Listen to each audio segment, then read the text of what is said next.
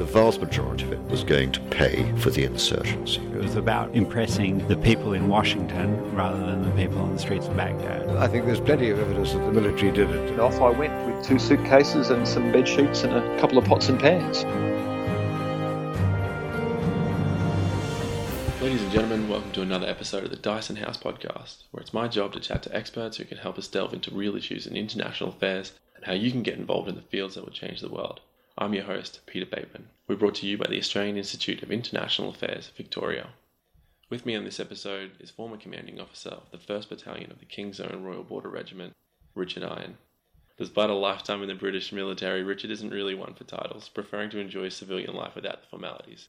Richard spent most of his career as a counterinsurgent, but he's more recently become a Defence Fellow of the University of Oxford and a council member of the Australian Institute of International Affairs. In this episode, we get a glimpse into what it's like to fight against insurgents and what it's like to live among them. Richard's story from frightened young soldier walking the streets of Northern Ireland to chief mentor to Basra Operations Commander in the infamous 2008 Battle for Basra, Iraq, is full of action and lessons in humility. Richard takes us to Europe, the Middle East and Africa on his personal journey to understand insurgents. I really can't wait to have him back on. But until then, please enjoy Counterinsurgent, The Battle for Basra with Richard Iron. Welcome to the Dyson House podcast. Thank you so much for being here. It's a pleasure. So you arrived in Basra, Iraq in December 2007. Can you give me an idea of what the situation was like in southern Iraq at that time? By then, essentially, the British had lost. As you'll know, the British, with Australian and other help, were responsible for southern Iraq after the invasion in 2003. And in southern Iraq, unlike further in the north, in Baghdad, in Anbar and in Mosul, the population is overwhelmingly Shia. So the British never had to deal with the problems that the Americans had to face with in the north, with the Sunni groups like Al-Qaeda in Iraq. And initially, at least, of course, the Shia were the ones who were most pleased to see Saddam go. So when we arrived, it was a relatively benign environment, and we were rather congratulating ourselves that we had a transition from war to peace, which was peaceful. But by 2004, things had started turning very ugly, and it's largely to do with squabbling between Shia groups, struggling for political authority in the new democracy. And of course, the Shia were the majority, and so they were the ones who were going to rule in Baghdad. And it ended up with a Shia revolt in 2004 with an immense amount of violence across the Shia areas in the south, largely between Shia groups, but also very much aimed at the coalition, in this case in Basra, of course, the British. By 2006, 2007, there was only one real group left fighting to control Basra, and that was the Jaish al-Mahdi, or the Mahdi Army, often known as JAM or JAM, who were loyal to Muqtada al-Sadr and supported, of course, like all the Shia groups were supported from Iran, from the Revolutionary Guards. And they were the most powerful by far of all the Shia groups. And by 2006, 2007, essentially were giving the British a very bloody time in the city. 50% of every patrol was being attacked. The British bases were being rocketed and mortared at least 4 times a day. And we were, of course, losing a lot of people. Meanwhile, back in Britain, of course, like in Australia, the Iraq War was deeply unpopular amongst the population and, quite frankly, of doubtful legality. And so the government was in a very difficult position. How do we support the Americans with their enterprise in Iraq, and yet how do we limit the risk, the political risk, and indeed the financial risk of the British operation in Basra? And as a result, we scaled down the numbers of forces there and our exposure to risk as much as we could.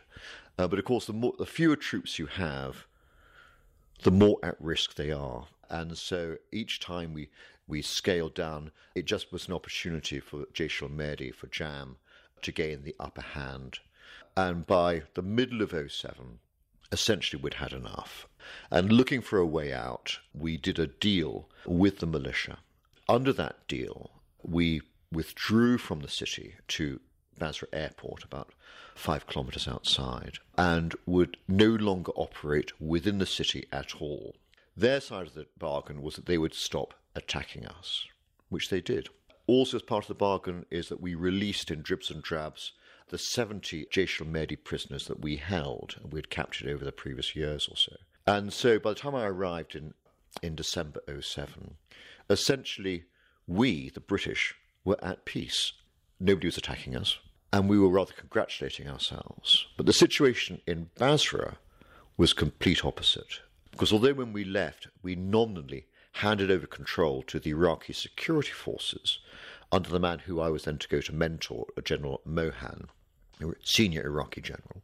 Actually, there was no way that he was or his forces were strong enough to contest authority against the militia. The army was very weak, and the police were thoroughly penetrated by the militia. And indeed, some police units, like the Serious Crimes Unit, was essentially a Jaish al-Mahdi kidnapping unit in police uniform and murder unit. And so the situation in Basra was dire. We were okay at the airport, but in town it was Jaish al-Mahdi that ruled, and it was their law, not the government of Iraq's law, that was the law that mattered. So, for example, in December 2007, 40 women in Basra were raped and murdered. Now, the British back at the airport, put this down to an outbreak of violent domestic crime. But actually what it was Jaish al-Mahdi imposing their law against women who they said dressed inappropriately. And that was their punishment for them. So that was the situation when I arrived in end of 2007.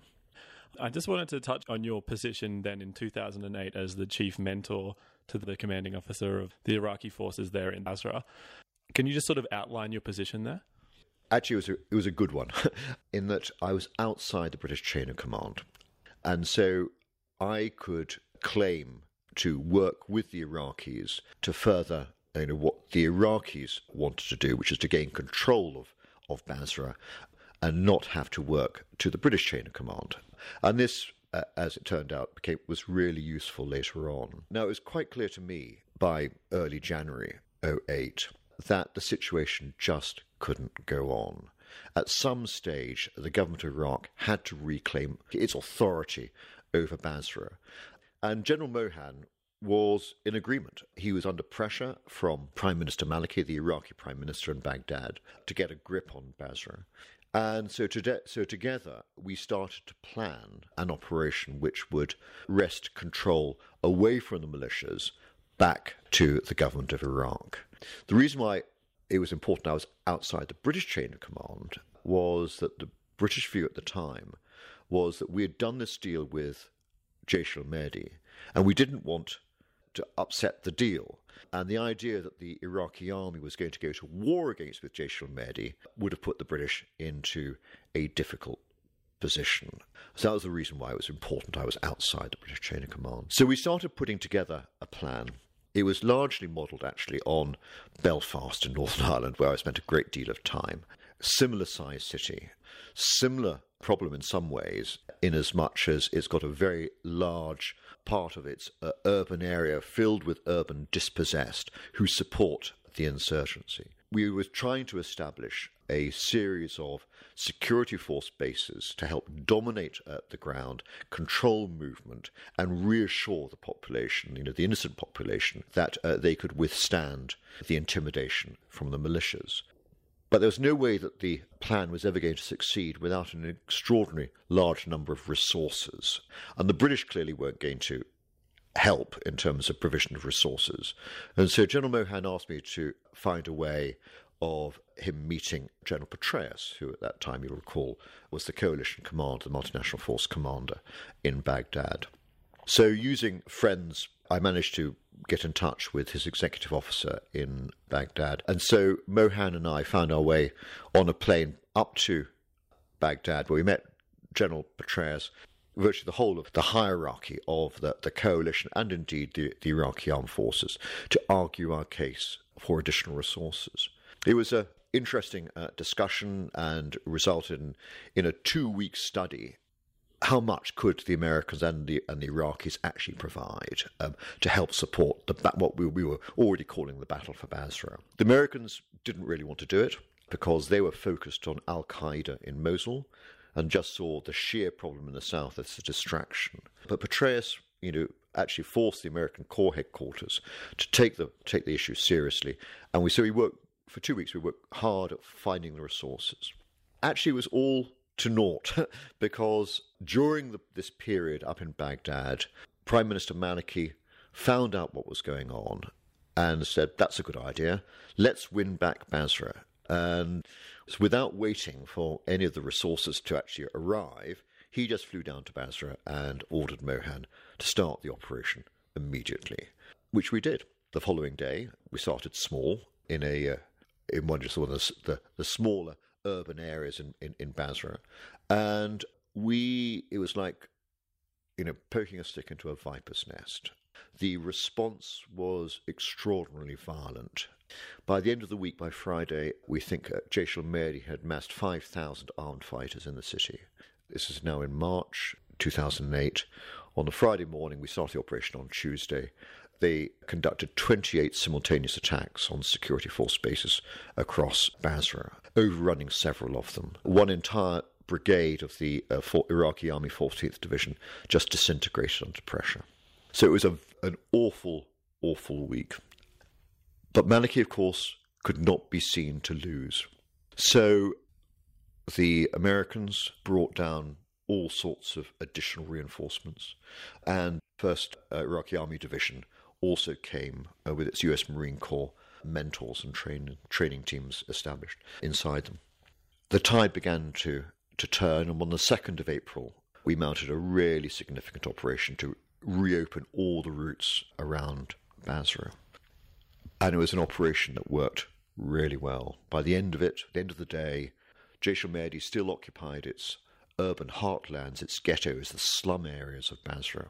But we had reopened all the routes. None of the military bases were under siege any longer. The tide had turned. After that, it was a relatively straightforward job to clear each urban ghetto one after the other. By May, 6 weeks later, the operation was over and Basra was won.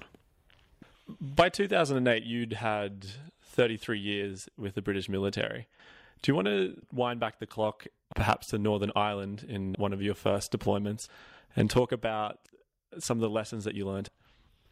Funnily enough, I didn't really start learning from Northern Ireland until about my third deployment there, probably my sort of mid to late 20s, by which time I was beginning to think about my profession rather more seriously. I remember it dawning on me, and it's obviously far later than it should have done, that if I had been born in the Ballymurphy of West Belfast, I would probably be an IRA terrorist. And if the person who was trying to kill me on the other side had been born in my family, in my circumstances, he'd probably be in the British Army. It's just an accident of birth. And this is a blinding glimpse of the obvious, of course. But what it meant was that it allowed me to take the personal out of conflict. This wasn't personal. It wasn't personal when the kids are trained to throw stones at you. It wasn't personal when people just continually spat at you in the streets. It was just an accident of birth. And this depersonalization of it allows you to control your anger over some of the behavior. And most importantly, allowed me to control my soldiers' anger. So they weren't provoked by the stone throwing and all of the aggro that was all designed to try and provoke some overreaction that could be then caught on camera. So, I mean, that was one of the first and most important sort of lessons for me on my sort of journey.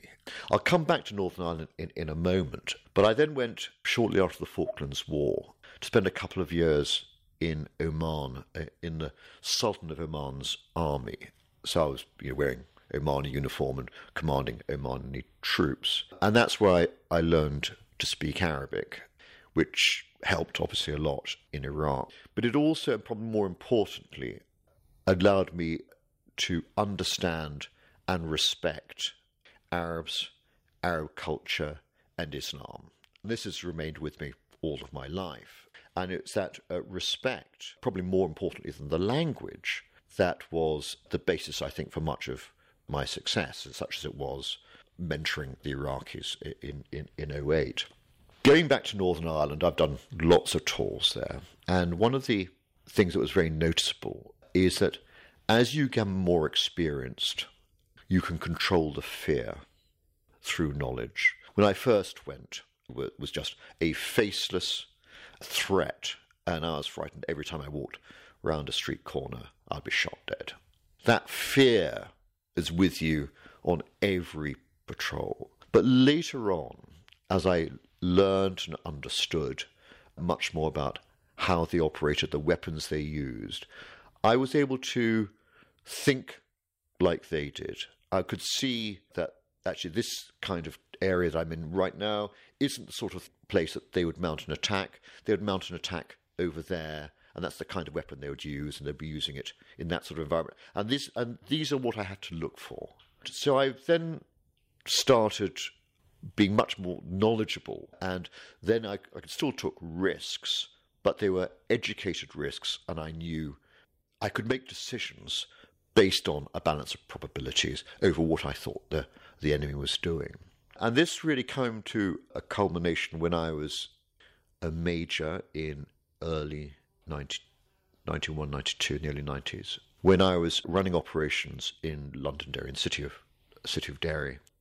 And my opposite number, who was in command of the local provisional IRA unit, who lived in town and on the estates, drove around because people were, all the IRA terrorists were living openly, but unless we actually had evidence against them, which is up as opposed to intelligence, which would stand up in a court of law, then of course we couldn't prosecute them. So I got to know him quite well because I made a point of stopping him at checkpoints and chatting to him.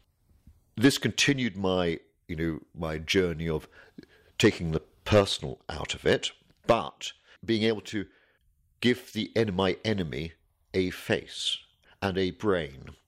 And so every night I would sit with my intelligence staff, trying to work out what we'd got during the day, what intelligence we were getting, to try and understand what was going through his mind and what he was planning, and then try to prevent it from happening on the basis that terrorists who aren't terrorizing aren't terrorists. And at that stage of the campaign, we were very much in the game of trying to take the heat out of the insurgency so that we could start moving towards some kind of peace process. That was important for me. I likened it at the time to playing chess. I couldn't see what was going on in my opponent's mind, but by seeing the evidence on the board in front of me, I could make an educated guess as to what he was planning and then try and prevent it. And the final piece, or important piece of my education, came in Sierra Leone. This was after the war, when I was asked by the UN to be an expert witness for the War Crimes Tribunal in 2002 to 2004-05. One of the things they did was that they gave me access to about 30 insider witnesses, what they call insider witnesses, people who'd been insurgents, often in quite senior positions, as they asked me, how did these organisations work, so I could give evidence on the organisations. And so over a period of 2 years, I spent quite a lot of time out in the jungle with people who had been guerrillas, insurgents, understanding what it's like to be an insurgent. And for me, it's an extraordinary opportunity because I spent my entire career being a counterinsurgent. And now I had this opportunity to see what it was like from the inside of an insurgency. The thing that surprised me, although of course it shouldn't, is they have just as many difficulties as an organisation, if not more, than we do. But sometimes it's difficult to see what those difficulties are. But if you can try and think like them, understand what their vulnerabilities are, then actually you can then start to design your operation rather more effectively, rather than thinking it from the basis of these are our strengths and these are the things that we're going to focus on.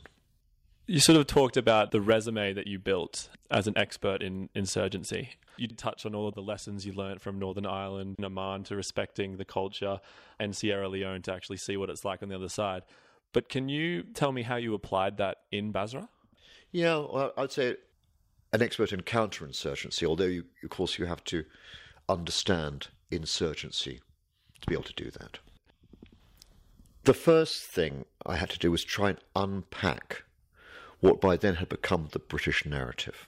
The British were trying to find a rationale for moving out of the city, for moving out of Basra and indeed eventual withdrawal from Iraq in total. And so we created a narrative which had, like all narratives, had become an accepted truth. But the reality was that it was very far from the truth. And there were three misconceptions in this narrative. The first is that we confused the character of this particular conflict. By 2007, we were ascribing the problem in Basra as a problem of criminality, not insurgency. The British catchphrase at the time went, "It's Palermo, not Beirut." This is squabbling mafia families rather than a powerful insurgent organisation like Lebanese Hezbollah. It is absolutely true that there was a great deal of criminality going on, a great deal of money moving around. But that is not to mean that the basis of the problem was criminality, because insurgencies take money to make it work. For example, Jaish al-Mahdi weren't given the rockets in which they rained down on the British camps by the Iranians. They were sold them. And they had to, every 107mm rocket, for example, was smuggled across the marshes, across the border by the Marsh Arabs, who would then sell them for the region of about $400 each. And so a typical attack of, say, 30 rockets on the British base cost them in the region of $10,000 for the rockets alone. Insurgency doesn't come cheap. In order to fund it, Jaish al-Mahdi embarked on a considerable number of criminal enterprises, including smuggling. And for example, when we withdrew from the city, they took over the port. They took over the running of the port. Each day, they charged every truck driver coming into the port to collect the grain, to distribute all across Iraq. Iraq is entirely dependent on imported grain coming in through the ports in the south. And they charged every truck driver $60 each. So every day, they were making $30,000 from the running of the port.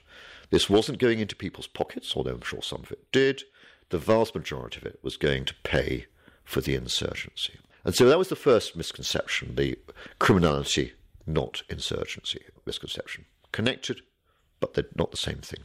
The second misconception was that it was us, the British, the Crusaders, if you like, in some Muslim circles, who were the problem, not the insurgency. If we weren't there, then the problem would simply go away.